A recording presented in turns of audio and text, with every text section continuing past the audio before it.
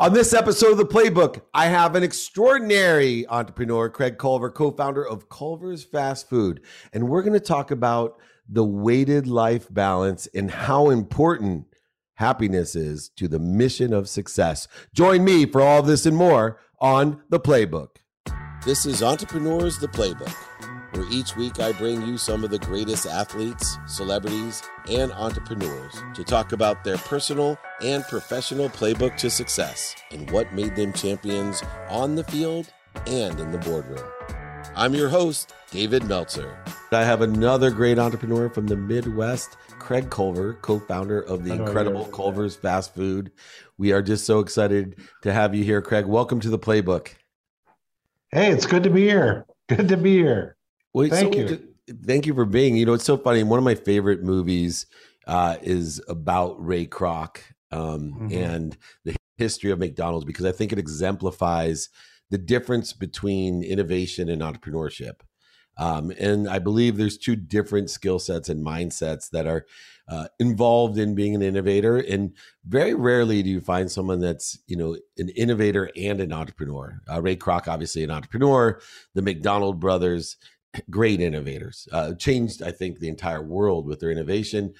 Ray Kroc with his entrepreneurship and building out and understanding how real estate's relative to the Sir Speedy system that they created. Your background's interesting because you also studied the innovations of McDonald's early on in your career, your family being in the business. What type of influence did your time spent in the industry outside of your family business, how influential and important was that experience of working through what you learned at McDonald's? Working with McDonald's, by the way, just my thoughts on that movie. I thought they mistreated Ray Kroc in a negative way. I wasn't happy with that, but it was a good movie. And it was just a movie, by the way. But McDonald's, I learned a lot from the McDonald's people. I worked for my family, with my family, for a number of years in the restaurant industry before I ever went to work with McDonald's. As a matter of fact, when I graduated from college, I didn't know where the heck I was going. I didn't think the restaurant industry was going to be my path, my vocational path. We happened to we owned a resort at that time, and my dad was having health issues, and he didn't think he could go on. He sat me down after I graduated and came home, sat me down, and he recognized something in me, a passion for the business, which I didn't recognize in myself. And he sat me down and he said, "Son, would you take over and be the general manager of our resort?" It's called the Farm Kitchen Resort, a wonderful place. And I just told my dad no. And I said, "Dad, I don't want to be you and Mom. I don't want to work 7 days a week, early in the morning, late at night." And that's what we did. So he didn't get mad at me when I told him no, which was unusual. He said, "Okay, son, I'm going to sell the place." And I said, "Fine, you go do what you got to do." Well, he sold it. I was without a job. I was sending resumes out everywhere, and went to visit my sister one day living in Madison, Wisconsin. And she knew I needed a job. And Georgia, her name, suggested I go next door and visit with Tom Showers, who happened to be an area supervisor for McDonald's. And I told my sister, "Georgia, I don't want to be in the restaurant industry, and I sure don't want to work for McDonald's." Well, I went to visit with Tom, and it took me 3 or 4 interviews before they finally said, "Culver, you're hired." But I went to work for them as a trainee, much like many of our young people do here with Culver's. And I became a general manager with them within a year. I learned a lot from the McDonald's people. You see, working with your family anyway, my family in the restaurant industry, I knew very little about the financial end of the business. I didn't know what an income statement was. I didn't know what about inventory controls, waste controls, labor controls, all those important numbers you must know to operate any business. Well, the McDonald's people taught me all those things. I had to learn those things if I was going to be a general manager of a McDonald's. And I spent almost 4 years with them, and something started to happen to me. I became starting to become more like my father. The entrepreneurism in me started to grow, and I wanted my own business. And I would have loved a McDonald's franchise at that point in my life. I would have loved that, but that wasn't in the cards. There was no way I was going to get a franchise from them. And but I had another idea of what I could do, and that was, and this is part of our history of a Culver family.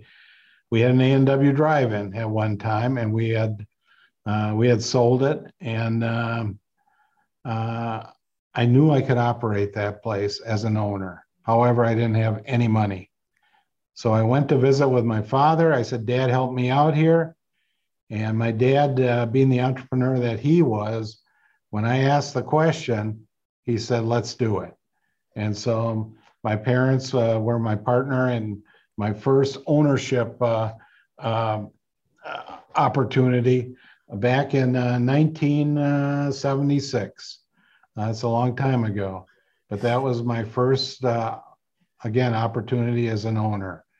And then Culver's came along a little bit later. And, that journey of perspective, we give meaning to everything that you see. Your idea of an entrepreneur changed, and I'd love for you to share what it means to be an entrepreneur to you today. Yeah, an entrepreneur. Well, my dad was an entrepreneur. I mean, he was someone that in 1961 he bought that little A&W for the first time. You see, we've owned that property 3 different times, but he was working in the dairy industry, and he saw this opportunity actually to move back to the community that we grew up in. And it was a little A&W drive-in, gravel parking lot, car hop service only, a little plywood shack is what it was. And my dad took the chance. He put all his marbles on the table to buy that little place. And, along with my mom's support, I don't know if he could have done it without my mom's support and actually the children, because we went to work as well. But an entrepreneur is somebody that believes so strongly in something that they're willing to take the risk, the chance. And that certainly was my dad. And I've got a lot of that in me as well. I'm always a little fearful as I age that I'm becoming less of an entrepreneur, less of a risk taker, but it's still in me. But like I said, it's somebody that believes so strongly in what they want to accomplish. And if they get knocked down, they'll get back up and they'll go at it again and again and again. That's what I believe an entrepreneur is. Somebody that, again, has a notion that something they believe so strongly in. Yeah, it reminds me of another of my favorite movies, The Greatest Showman, with Hackman. It was just for me that line where he says, but PT, you could lose everything, and he just looks at him. He goes, "That's how we got here. It's not a problem. I'm all in. A desire that I must be what I can be." Another thing that's interesting is you went to an extraordinary college. University of Wisconsin has some of the most loyal, successful alumni. I always say it's the Harvard of emotional intelligence. The people, entrepreneurs that I meet from University of Wisconsin, the Wheels Up guys who are close friends. Yeah, you're right. I'm a Wheels Up member, as a matter of fact. Me too. And yet, there is a great emotional intelligence, but I do think that schools need to rethink what they teach, because like you said, you graduate and you know nothing about 2 things that are so important: employees and overhead. If I was going to do an entrepreneur school, I'd have an employee and overhead class. I also know that's a great way if you don't like someone, to curse them as they think you're complimenting them. So if I didn't like you, I would say, hey, I hope you have thousands of stores, thousands of employees, the best success to you. And meanwhile, I'd walk away chuckling, going, I just cursed him with employees and overhead. Yeah. But you're also thinking, he'll never do it. Right. He'll never do. And that's typical of entrepreneurs. They may say, I wish you the greatest success in the world, but they never mean it. They never mean it. I love that. You're so true. One of the other things is there's obviously daily struggles, challenges, mistakes, failures, and setbacks that occur when we're entrepreneurs. But there's also a lot of favorite parts of what we get to do. I went to law school. I know what it's like to have a real job, as I call it. And as much as I face struggles, challenges, setbacks, mistakes, I would not trade it to sit in some office all day from 9 to 5. What's your favorite part or favorite parts of being an entrepreneur of your job? This is going to sound silly, but it was going through the really hard times. You learn something in hard times. You learn a lot about yourself. You learn a lot about the people around you. Our very first year of Culver's, 1984, when we opened the first restaurant, we were so close to failure. I mean, we were dollars away from failing. And I was so fortunate to have my family around me saying, Craig, somehow or another, we're going to make it. We're going to do whatever it takes. And that's an entrepreneur as well. They're going to do whatever it takes. And with the help of a banker during that first year that believed in us, he believed in the family. He didn't necessarily believe in the concept of Culver's. He could have cared less. He just knew our family because we had worked with him in prior businesses. He knew how much we cared and how hard we worked. And somehow or another, we got through that first year. We did not throw the towel in. We did not. And, some people, like I said, a true entrepreneur doesn't throw the towel in. He or she keeps going at it. And we kept going at it. But without the help and support of my family around me, I would have hoped I would have got through it, but I'm not so sure. I am not so sure. But we lost lots of money during that first year.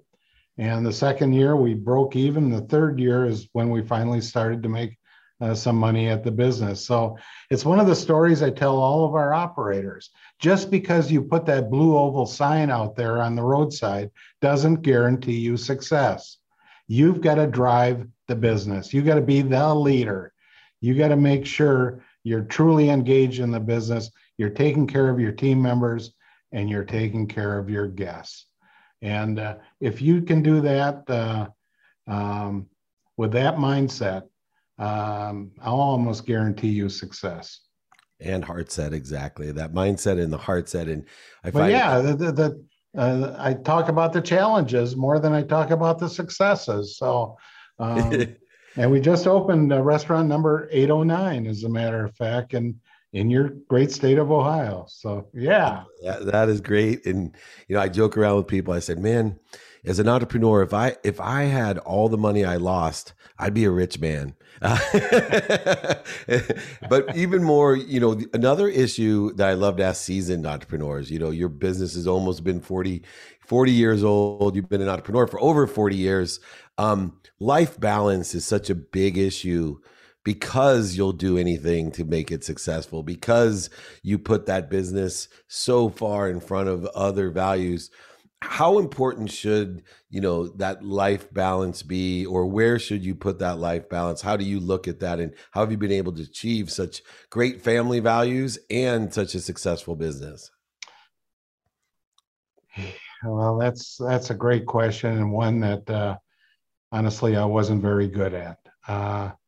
It was Culver's, and I have three wonderful children. And it probably cost me a marriage, as a matter of fact. But fortunately for Lee, my ex-wife, Um, I do have three wonderful girls that are just wonderful, but uh, it's one of the things I do talk about with all of our operators as well and managers is balance of life is so important. Do as I say, not as I did. But, you got to share time for for yourself, for your family. Um, I'm not saying don't work hard. I'm saying, yeah, work hard, put the hours in, but you can't forget about the rest of your life. You just can't. And also you have to balance your life with your spiritual side as well. Um, family, your work life, your spiritual life, they are also important. And when you can find more balance in your life, and I'm certainly far better today than I was back when, but really believe you'll be better at all parts of your life. You'll be a better father. You'll be a better husband. You'll be a better manager or leader of your business. You'll be better to your God as well. So that's how I feel about it. But boy, I was guilty. I was absolutely guilty of not being balanced at all. Yeah, no, I'm blessed to still have my wife after 23 years. I remember the day she was at the dinner table and she said, "Why is it you treat people you don't know, that you barely know, better than the most important people in your life?" And it just, man, changed my entire perspective of balancing, at least have a weighted balance of sort. And I appreciate your vulnerability and honesty about how important that balance is, which also I think being better is part of your Culver's mission. And I'd like to finish up in allowing you to kind of share the mission and the mindset behind Culver's mission as we finish up the interview. Well, our mission statement of old was one of these typical mission statements that was about 100 words long, and I couldn't even remember the damn mission statement. I could live it, but I couldn't remember it. So I came back. This is, I don't know, 25 years ago or so. I came back after traveling to the restaurants, came back and into our support center and sat down with our team. I said, listen, we got to change our mission statement, one that at least I can remember. And we came up with, every guest who chooses Culver's leaves happy. And that's, and still today, we've added a couple words here or there, but that is our mission statement. And we feel the same way about our franchisees and the same way about our team members as well. Every team member, we want them to be happy. Every franchisee, we want them to be happy as well. So it's a team game. It's always a team game. It's not an I game. It's a we game. And, sometimes I'll find myself using the word I way too much. It truly is a we game. It's an us game. It's a collaboration of everybody on the team working towards common goals.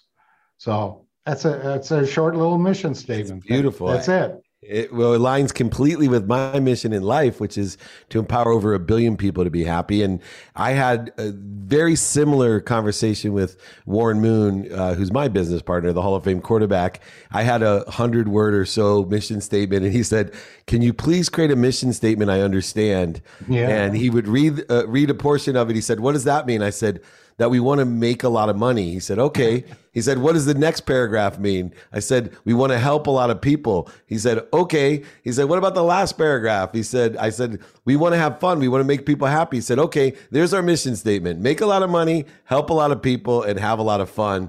And for 12 years, that's been our mission statement with the very same conversation. I guess you and Warren are deemed much more, I think, enlightened. I call him QB1 Kenobi because he has the simple truths from the experience that he's had as a consistent, persistent person in his life, pursuing potential with all kinds of challenges, just like you, the Culver family, and the Culver franchise.